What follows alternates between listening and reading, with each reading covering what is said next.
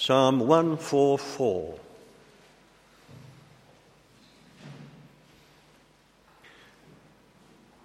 Praise be to the Lord my rock, who trains my hands for war, my fingers for battle.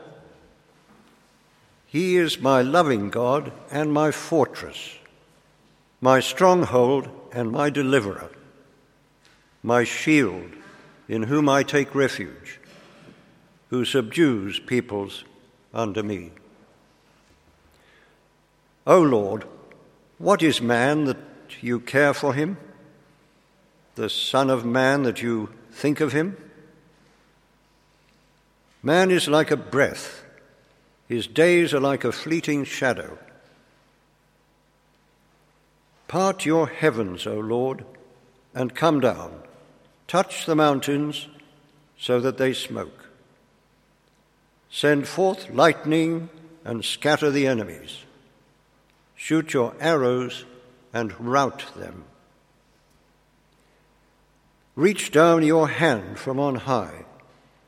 Deliver me and rescue me from the mighty waters, from the hands of foreigners whose mouths are full of lies, whose right hands are deceitful. I will sing a new song to you, O God. On the 10-stringed lyre I will make music to you. To the one who gives victory to kings, who delivers his servant David from the deadly sword. Deliver me and rescue me from the hands of foreigners whose mouths are full of lies, whose right hands are deceitful. Then our sons in their youth will be like well-nurtured plants. Our daughters will be like pillars carved to adorn a palace. Our barns will be filled with every kind of provision. Our sheep will increase by thousands, by tens of thousands in our fields. Our oxen will draw heavy loads. There will be no breaching of walls, no going into captivity, no cry of distress in our streets. Blessed are the people of whom this is true. Blessed are the people whose God is the Lord. This is the word of the Lord. Thank you, Jim. May I speak in the name of the Father, and of the Son, and of the Holy Spirit. Amen. Many of you will have childhood memories of it, but there was a day in 1940 when Britain stood alone against an evil dictator fueled by a diabolical political doctrine, Nazism. Had the Battle of Britain been lost, the freedom of Europe would probably have also been lost, at least for a generation, perhaps much longer, and our history would have been very different. And so today we remember that victory and, of course, the terrible cost of 2 world wars in the 20th century. We also today remember those who have served and died in wars since 1945, and indeed even in the last few days. And we thank God and pray for those who serve in the military to protect freedom and democracy. Personally, I believe that is the right thing to do. I think it's a very special day in our calendar. But I also acknowledge that for some, and perhaps sometimes it is misused to glory in war rather than to pray for peace, for some it is a difficult day. At times we all have to stand up for what we believe to be right against what can seem overwhelming odds. I suppose one of the most famous biblical examples of that is the story of the shepherd boy David confronting the Philistine giant Goliath, a story with which most of us have grown up. And while the Philistine trusted in his mighty strength and weaponry, his blitzkrieg perhaps, David put his trust in his God and in his simple skill with a slingshot, a few decrepit Spitfires, perhaps. In Psalm 144 and verse 2, by which time he has become a mighty warrior and king himself, David reflects on the source of his authority and strength. Praise be to the Lord my rock, who trains my hands for war, my fingers for battle. He is my loving God and my fortress, my stronghold and my deliverer, my shield in whom I take refuge, who subdues people under me. By the close of the psalm, David is dreaming, as perhaps we dream and pray, for a time of peace and an end to suffering and war.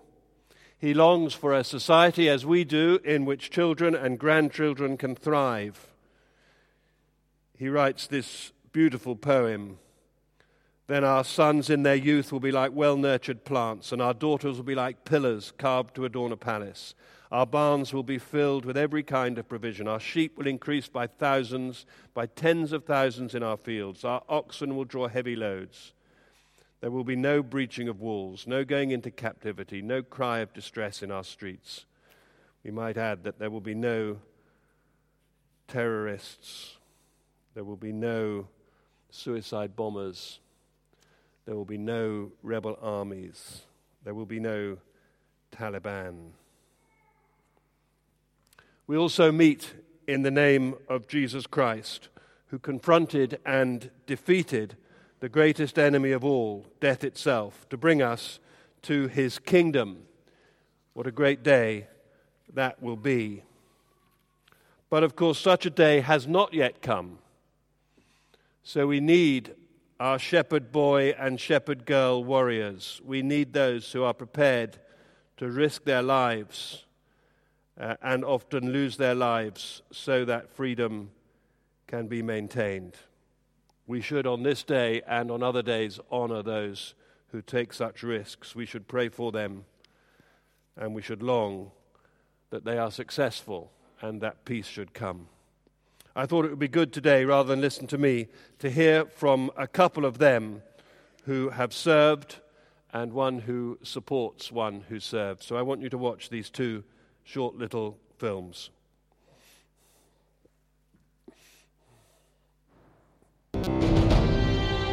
I've been in the Air Force for 7.5, coming up 8 years, and that's of a 16-year commission, so just coming up to halfway. And my role, I'm a Chinook pilot. Went through flying training and got selected for helicopters, and at the end of that got my wings and got posted to the Chinook.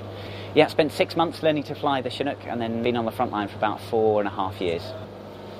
The environments we work in are dangerous, particularly Afghanistan. You're operating, you're very close to the Taliban, often over their heads. We often do get shot at and come back with a few holes in the aircraft. It's my job to keep people safe. That's my main responsibility and my main role. And I don't really think too much about what happens if. We go through a lot of training with what ifs, if we end up crash landing somewhere and how to escape. But I think I do certainly trust God that he's got my life in his hands. I remember hearing someone saying that we're immortal until God calls us home. And I often think that my life is in God's hands, and so is my timing. And and that doesn't mean I diminish any responsibility from keeping myself, my crew, and my passengers safe. I'll do my utmost, but I think I just have that sort of sense of peace that God's in my life and is there looking out for me. There was a time in Afghanistan last year, it was in April last year, where I was shot in the foot. That was quite a big challenge. The story was we dropped off some troops first thing in the morning and we were going back in to go and pick them up. So it was during the extract. Landed on to pick up these troops and came under contact from the Taliban. And one of the rounds came through the cockpit. It went underneath the other pilot's legs and ended up hitting me in the left foot. I pulled my foot back. Realised I'd been shot, informed the rest of the crew, and we managed to get away, thankfully without sustaining any more casualties. On the landing site. Yeah, but then as we were flying away, I collapsed on the controls, had to get pulled out of the seat, and the rest of the crew did an amazing job of getting us back to Bastion safely. That day I got straight into theatre, had the round removed from my foot and got sent back to the UK. So I was back in Birmingham the following morning, where they did further surgery to sort of clean and stitch up the wound. But I've just seen God's hand, amazingly throughout that whole sort of experience. I think at the time it could have been so much worse. The round could have hit the other pilot. It could have gone through both of his legs instead of underneath them. It could have hit him in the head, could have hit me in the head. The fact it went through the window and then through two bits of metal before it went into my foot slowed it down enough so that there was no exit wound. And had there been an exit wound, it probably would have removed my foot and taken it off. And I was told the next day that had it gone through my foot completely, they would have to have probably amputated mid-calf and in order to fit the prosthetic underneath. Yeah, I'm just so thankful that that it wasn't worse. No one else that we were picking up got hit. It was just one round to hit the aircraft, and it happened to hit me. And in all the recovery as well, I think I've had such a warm support from friends and family and people looking out for me. I don't feel like the recovery was very quick. I was walking the next day. I was back to work within 6 weeks, and I was back in the cockpit and flying again 7 weeks later. And and I just think I'm pretty much back there, 100%. Not quite back to running, but I'll get there eventually. But I'm back to walking, driving, flying. I can do pretty much everything that I could do before. And I've just really seen sort of God's support and hand on my life, protecting me that day, very much so. It could have been a lot worse. But also since, had so many sort of other stories of God protecting my life.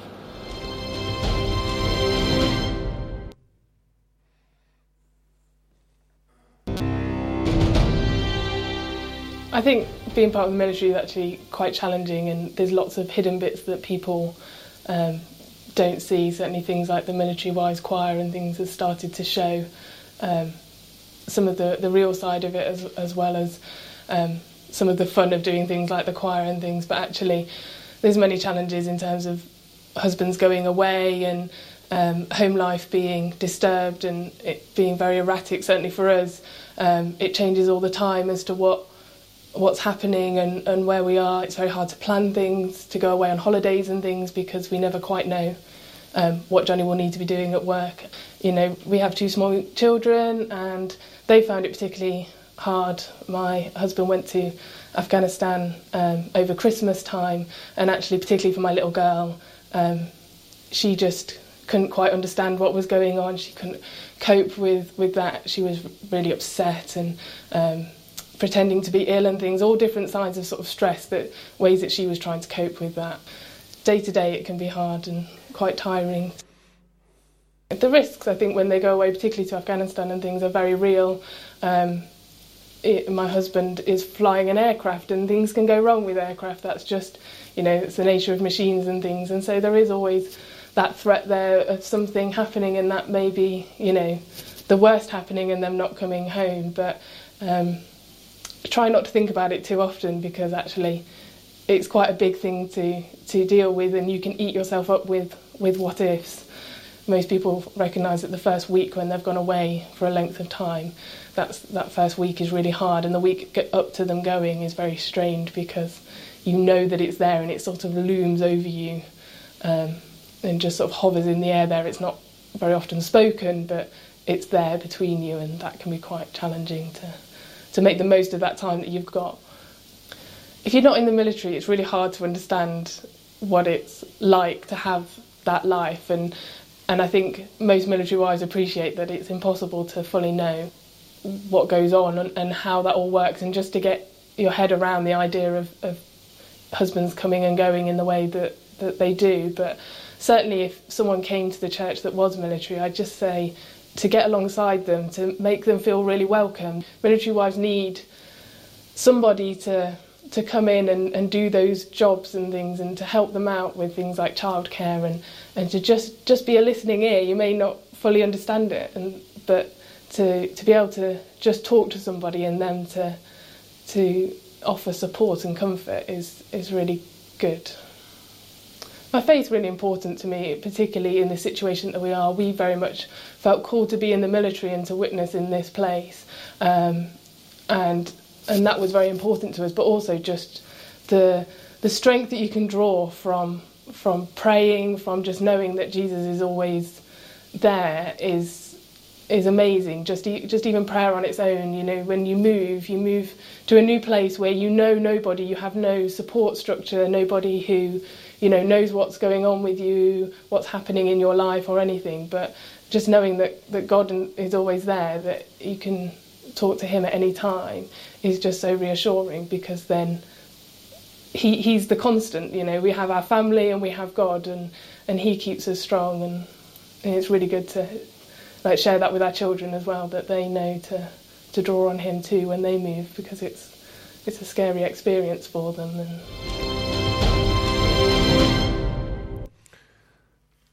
On D-Day, June the 6th, 1944, 4 years after the end of the Battle of Britain, of course, the Allies invaded France, and that final stage of World War II began. My father-in-law was 20 at the time. It was just a couple of days before his 21st birthday when he went in to France in a tank, leading a squadron of tanks up the beaches and through the enemy lines. Pressing ahead more quickly than they expected, they came to a halt, a voluntary halt, in order to consider what to do.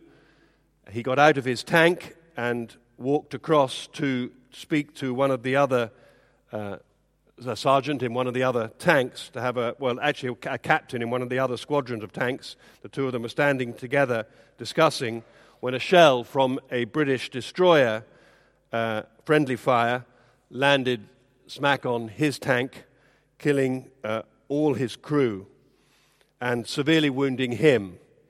His leg needed to be amputated well above the knee, and his life, of course, was changed forever. He was a superb athlete, and from then on, an amputee. While that drama, and of course there were thousands of similar dramas happening on that extraordinary day, while that was happening, another battle was raging at a place called Pegasus Bridge.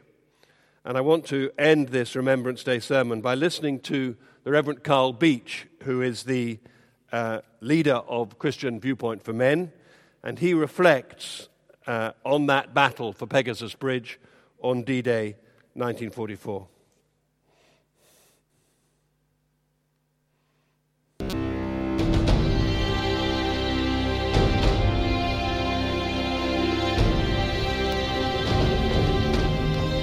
It's June the 6th, 1944, and the world has been at war for 5 years.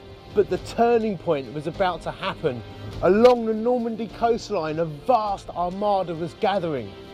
We remember it as D-Day.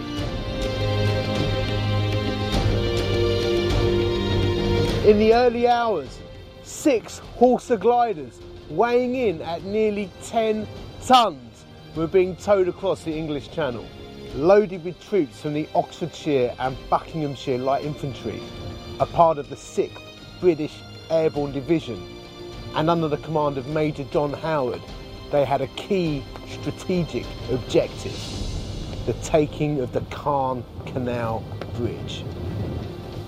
In a startling piece of flying, which RAF Air Chief Marshal Salim Mallory later described as the finest piece of airmanship of the war, 5 of the gliders landed within 47 yards of the target, taking the German defenders completely by surprise. In fact, the strip of land between the River Orme and the canal was so narrow that the defenders had concluded that nothing would be able to land on it, let alone a glider. At 12:16 a.m, Major John Howard led his troops into action. Pouring out of the gliders without hesitation, they seized the bridge within a startling 10 minutes and liberated the first house in France, the Café Gondra. They lost 2 men in the process. Lieutenant Brotheridge was killed crossing the bridge in the first minutes of the assault and became the first member of the invading Allied armies to die as a result of enemy fire on D-Day. Lance Corporal Fred Greenhow had drowned in a nearby pond when his glider had landed. Despite being lightly armed, they had orders to hold the bridge until relieved.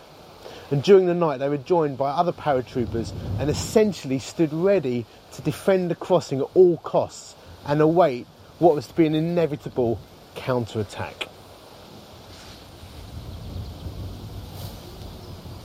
Meanwhile, Brigadier Simon Christopher Joseph Fraser, 15th Lord Lovat, had landed at Sword Beach with his 1st Special Service Brigade commandos.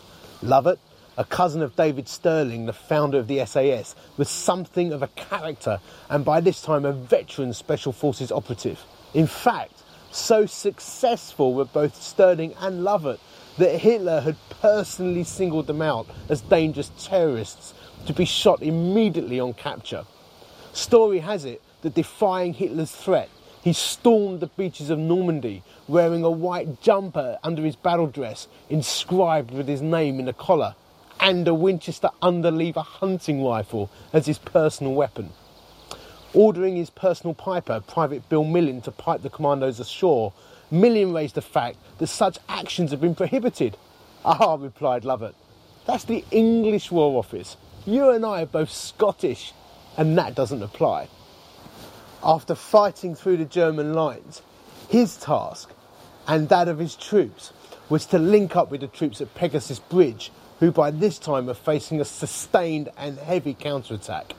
Arriving a little over 2 minutes late, Lovat offered his profuse apologies to the Paras. The reply was typical British irony. "The natives were a little hostile here," they said. They then ran across the bridge to the accompaniment of Millin's bagpipes, and despite losing 12 men to sniper fire, they managed to hold the bridge until they were relieved by the British 3rd Infantry Division. In honour of the actions of 6th of June, the Caen Canal Bridge was renamed Pegasus Bridge.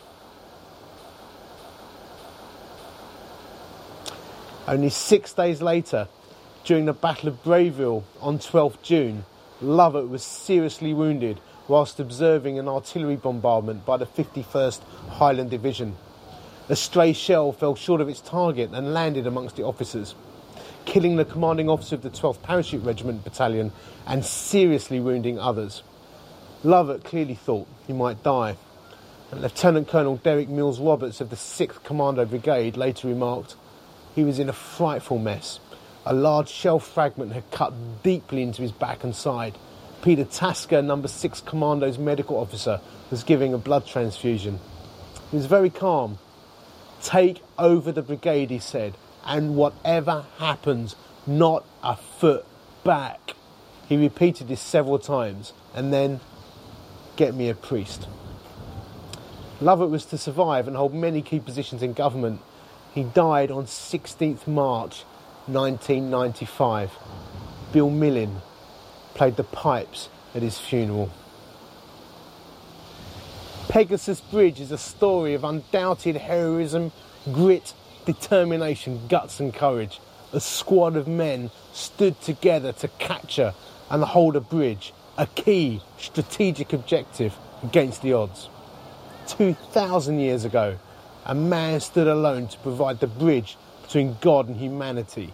In this alternative invasion story, there are to be no reinforcements, no backup plan, no bagpipes. The message of Jesus is brutally simple. We messed up. We call that sin.